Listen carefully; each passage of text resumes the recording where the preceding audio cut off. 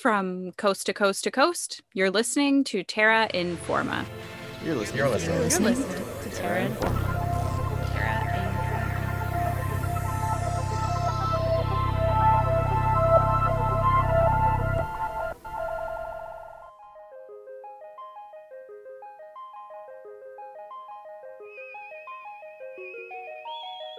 If you recognize that music, you know exactly what this week's episode is going to be about. And if not, here's a clue. They're green, they're beautiful, and they live in pots in your home. I'm Hannah Cunningham. And I'm Andrea Miller. We'll be your hosts for the next half hour of environmental news and stories. This week, we're asking, how do plants make you feel? Before we begin this episode, we would like to acknowledge that this episode was produced in Treaty 6 territory in Amiskwichi-Waskagan, Beaver Hills House, or so-called Edmonton. We are broadcasting from unrecognized Papaschase Cree territory. The Papaschase Cree were displaced following the efforts of local officials like Frank Oliver to discredit the legitimacy of their treaty right to this territory and to reserve number 136, now South Edmonton. Not confined to history, this region is also the present homelands of many other First Peoples who build their lives here, pursue livelihoods, and gather together, including Cree, Métis, Blackfoot, and Dene. Wherever you're listening from, we ask you to consider whose version of history informs your understanding of the land you are on. This week on the show, we're talking about the ways in which everything from your growing collection of houseplants to outdoor green spaces can give us a sense of calm, security, and contribute to overall mental well-being. Now more than ever, we are turning to urban green spaces and public parks, not only as a safe place to see our friends and family and get exercise, but also to feel mentally restored. But if parks are so beneficial for our mental health, then they need to remain safe and accessible for everyone. This year, we have seen parks become prayer camps and temporary encampments for the unhoused, and continued solidarity efforts for those communities and their rights to these spaces.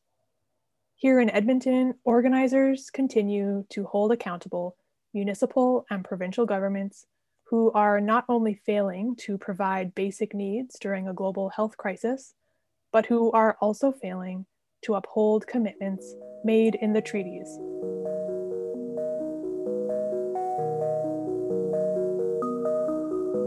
Have you gone outside yet today?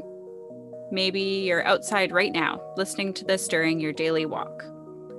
For many of us, spending time outdoors has always been a healthy outlet and coping mechanism.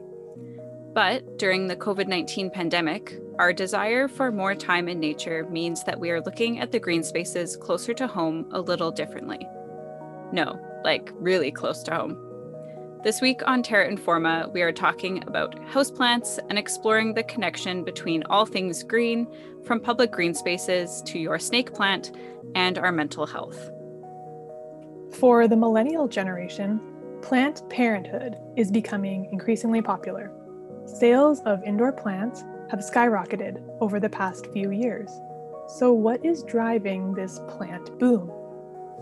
With trends towards urbanization, many of us are living in tight spaces in busy cities, creating a sense of nostalgia for the green open spaces of childhood, and plants can provide a reprieve. Millennials have also experienced some of the most rapid and drastic changes in a generation.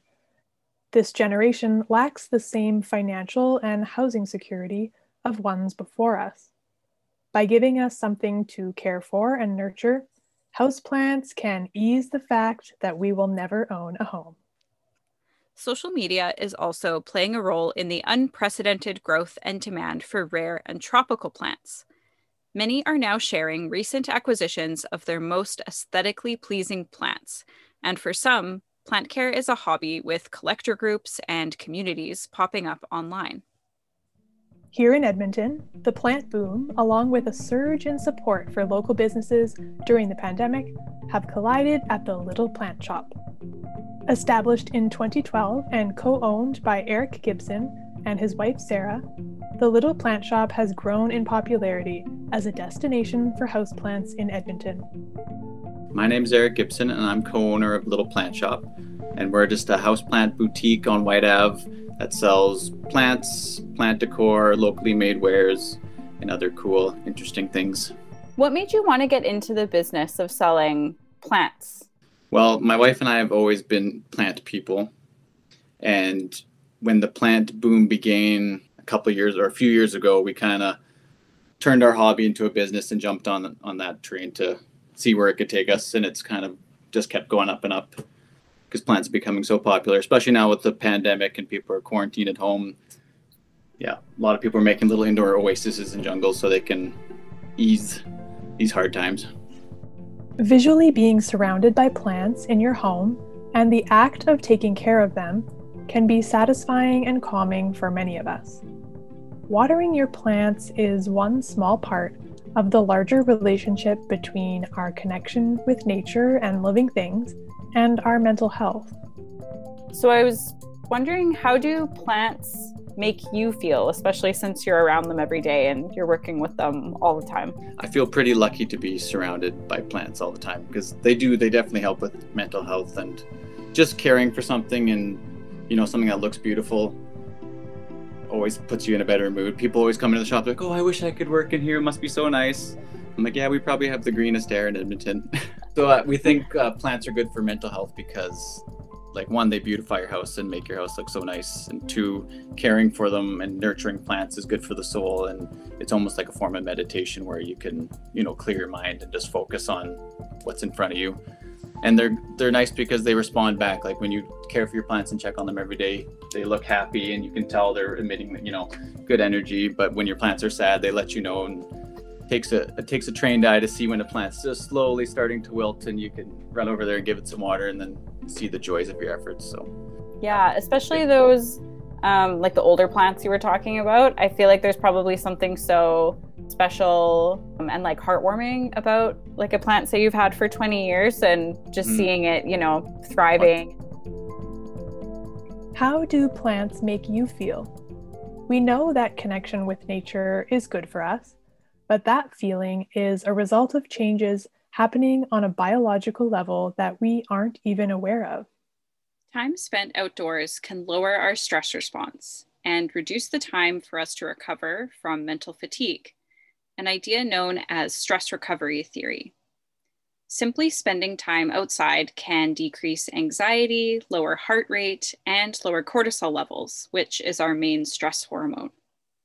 Biophilia is a term that can explain our relationship with nature and its effects on our well-being. It describes the inherent tendency of humans to want to connect with nature and other living things. Biophilic design takes the idea of biophilia and brings it into the design of our built environment, incorporating the relationship between humans and nature into cities, communities, and workplaces.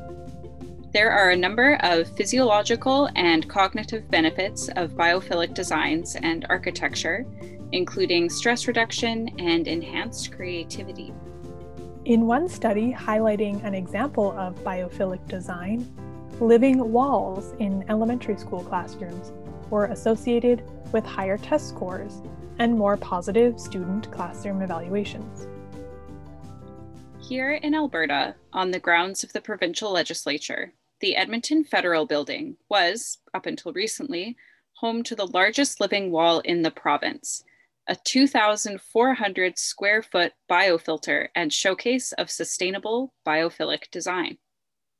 Designed by Nedlaw Living Walls, the Living Wall Biofilter was completed in 2014 as part of the new atrium to the historic Edmonton Federal Building, originally built in the 1950s. A biofilter works like this. Using negative pressure, air is drawn into the living wall, where the plants then remove pollutants and purify the air before it goes into the building's HVAC system, creating humid indoor air reminiscent of being outdoors. According to Nedlaw Living Walls, this living wall biofilter generates 700 liters per second of clean air, enough to meet 2/3 of the needs of around 150 people. through a process that uses 90% less energy and a fraction of the cost of conventional air treatment technologies. Together with a water feature, this layered piece of plant art and the fresh air it created contributed to a calm and inviting overall feeling in the new atrium space, a busy thoroughfare for provincial employees and visiting members of the public. But only 6 years following its installation, the Living Wall biofilter came down on November 30th last year.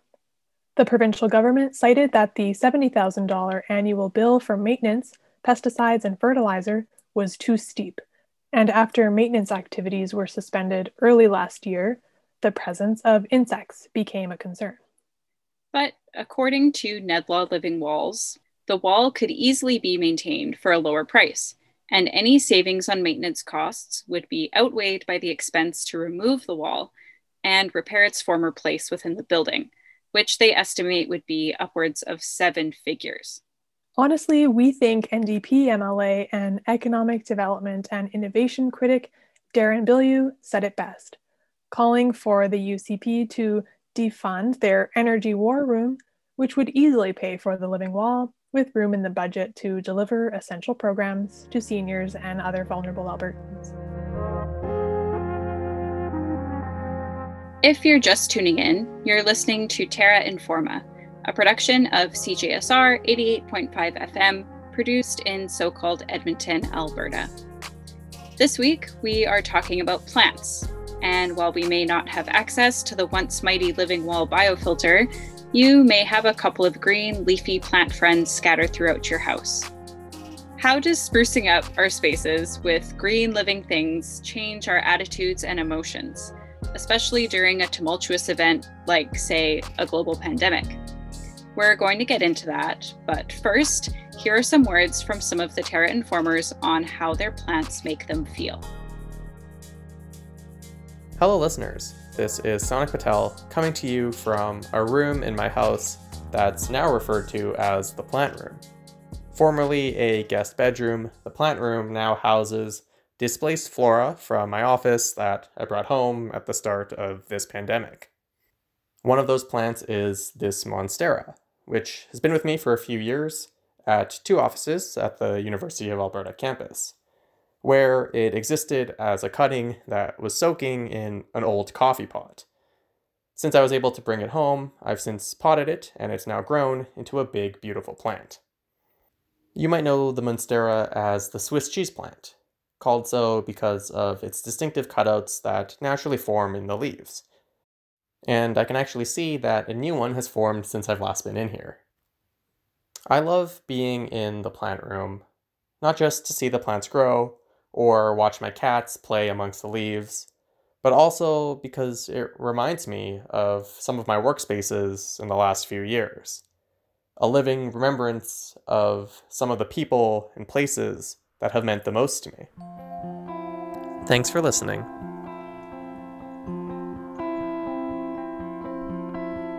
Over this past year, our homes have become our workplaces, our virtual classrooms, and our safe havens. All of these pressures on our indoor space may have compromised the restorative benefits that being at home once gave us. Finding ways to connect with nature from home and bring the outdoors in is one way to remedy those feelings. It makes sense that more and more people are expanding their houseplant collections to make their spaces calming and more inviting. Maybe you started expanding your collection to replace those long neglected plants that got left behind in your office when we first started working from home. Or maybe your plants were the first things that you grabbed on your last day in the office, and they have now taken up permanent residence in your home, serving as a reminder of people and places from simpler times. Plants in our offices create healthier and more productive work environments and are associated with higher attention span, lower stress levels, and higher job satisfaction. Their air purifying abilities can reduce allergens and eye strain, and you might start to notice a difference in your air quality with as few as 3 small to medium-sized plants. While we've all been staying much closer to home lately, you may also be getting outside and exploring your neighborhood or different areas of your city more than you ever have. The importance of outdoor spaces has taken on new meaning with the restrictions on indoor gatherings. Time spent outdoors in our neighborhoods can be especially beneficial with the family dynamics and added stress of being indoors. In a national report by Canada-wide public park advocacy group Park People, 3/4 of Canadians surveyed said that their appreciation for public green spaces has only increased during the pandemic, and many cities are reporting increased demand for their parks. In Edmonton, there are lots of public green spaces for you to check out. Here's a list of some of Eric's favorites for indoor plants. Make sure to bring your mask and check out the COVID restrictions before you go. Outside of your shop, are there any other local green spaces that you particularly enjoy visiting, or places that come to mind that, if you had to take a day to yourself to go explore some plants maybe outside the shop, where would you go? For indoor plants, the Citadel's nice because it's open and free, and there's a few floors of nice tropicals in there. The Mutt Hart was nice when it was open, but it's closed now. It might be reopening, but they did major renos there. So that's a nice place to escape to and see some more rarer plants and, stuff you don't normally see in the plant shops or greenhouses. U of A Botanical Gardens is nice too. They have a few indoor little different biomes and stuff. And even Greenland just made a cool new area where it's all planted up different biomes as well. I think they did 4 different. So they're kind of doing what the Mutt Hart did, but it's free. So during COVID, a trip to a greenhouse like Greenland Garden Center can kind of feel like a vacation. You're not far off. A February 2021 study of more than 5,000 individuals from 9 countries in varying stages of lockdown investigated the relationship between contact with nature and our mental health during the pandemic. The study specifically looked at the effect of blue-green spaces, from urban parks and woodlands to water bodies like rivers and coastlines. These spaces are valuable for providing ecosystem services like habitats and soil formation. On top of all of those good things are cultural ecosystem services, namely benefits to our health.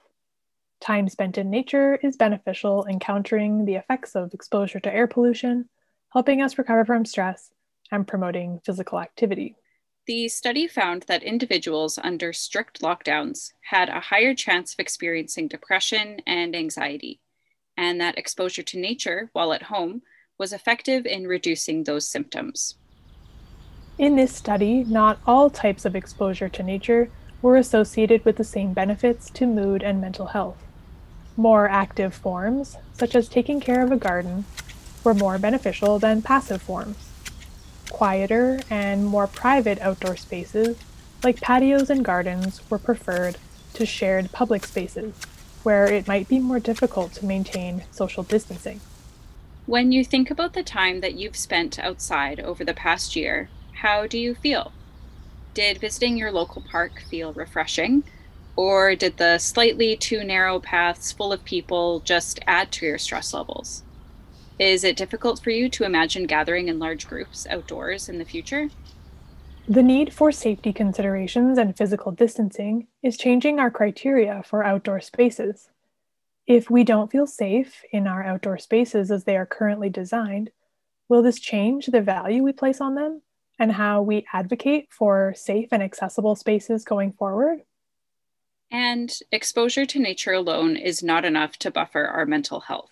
Socio-demographic factors, physical conditions, and family responsibilities can all moderate the positive effect that nature has on our mental health. This is evident now more than ever, as the pandemic has disproportionately impacted many communities and has exposed the systemic biases in our healthcare system.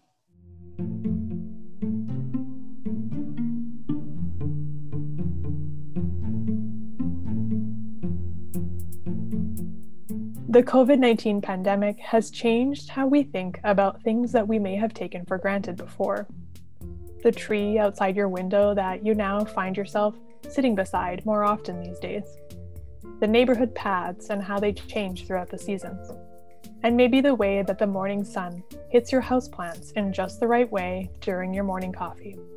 In this episode, we talked about how these different connections to nature, from actively looking after a houseplant or a garden to listening to the rustle of tree branches in the breeze on a walk around the neighborhood, and how they can have a positive effect on people's health, from countering the effects of air pollution to alleviating stress. Before we leave you this week, let's bring it back to the plants themselves. I'm guessing sad, wilting plants probably don't make people feel particularly happy. So we asked Eric, what's the key to success for new plant owners? His advice? Don't get too carried away at the beginning.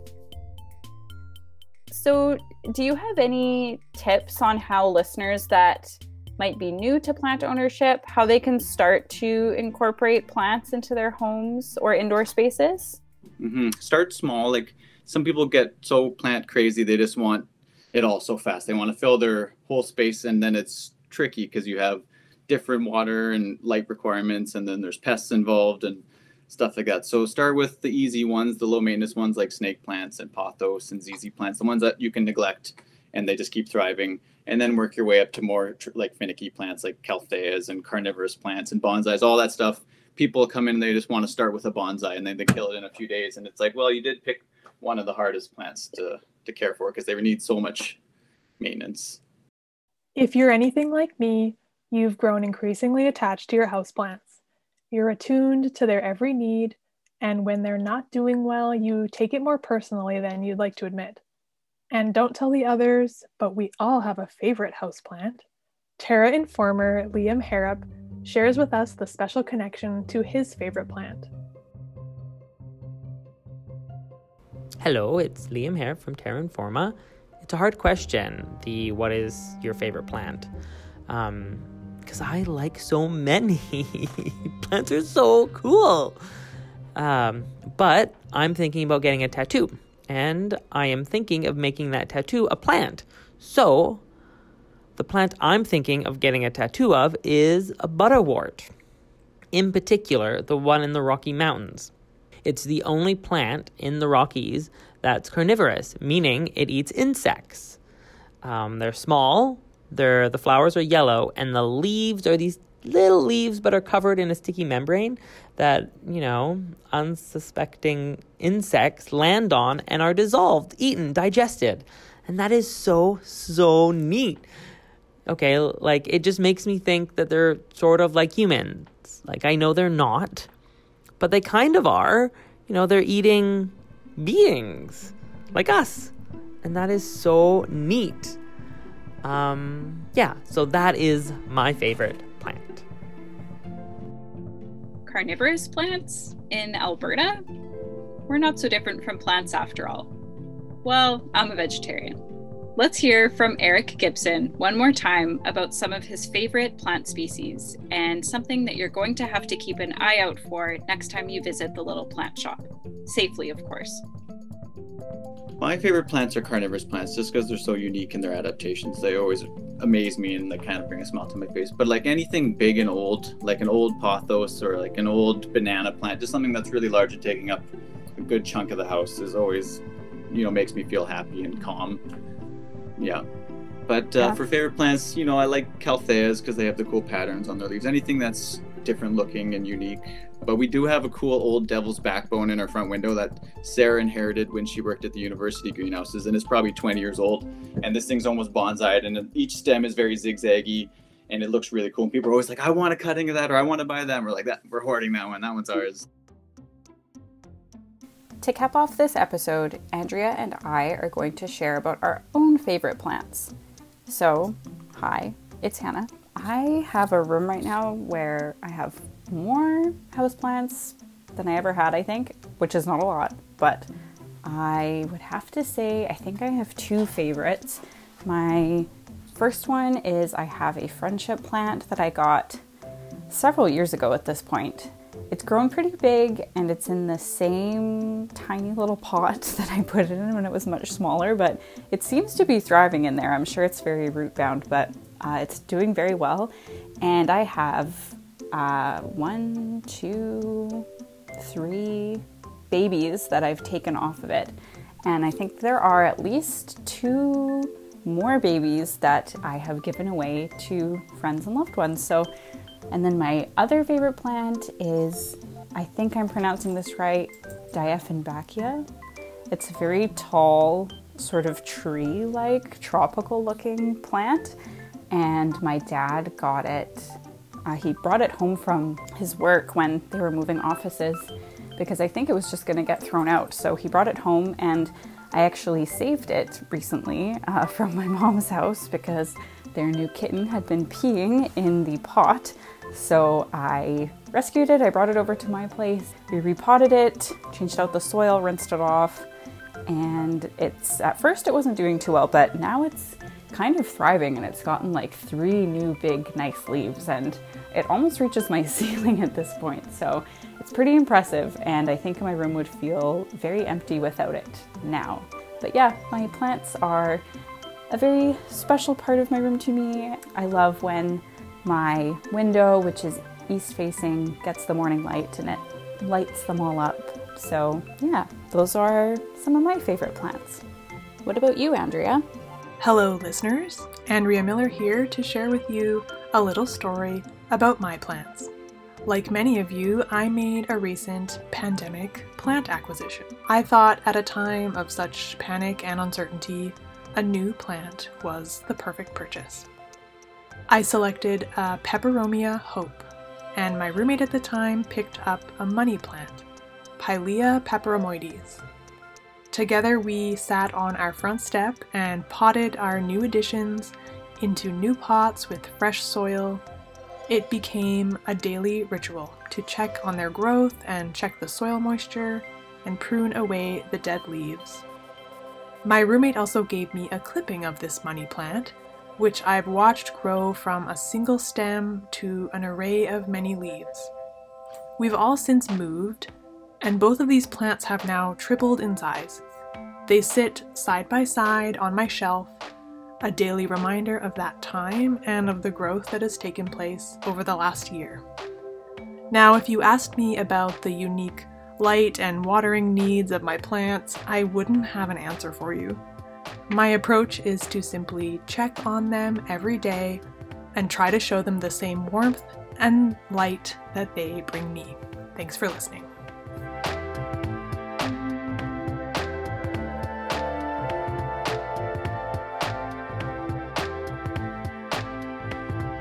That's all the time we have for this week. We've been your hosts, Andrea Miller and Hannah Cunningham. Thanks for listening. Terra Informa is a production of CJSR 88.5 FM, and all of our content is created by a team of volunteers. Special thanks to our guests this week. You can check out the Little Plant Shop at their website, littleplantshopyeg.com, and on Instagram at littleplantshopyeg. And thanks to the Terra Informers for sharing their favorite plant stories with us. This episode was written by me, Andrea Miller, and Hannah Cunningham, and produced by Hannah Cunningham. You can reach us for comments or questions via our email, terra@cjsr.com, or message us on Facebook, Twitter, or Instagram at Terra Informa. For previous episodes, check out our website, terrainforma.ca. Catch you next week right here on Terra Informa.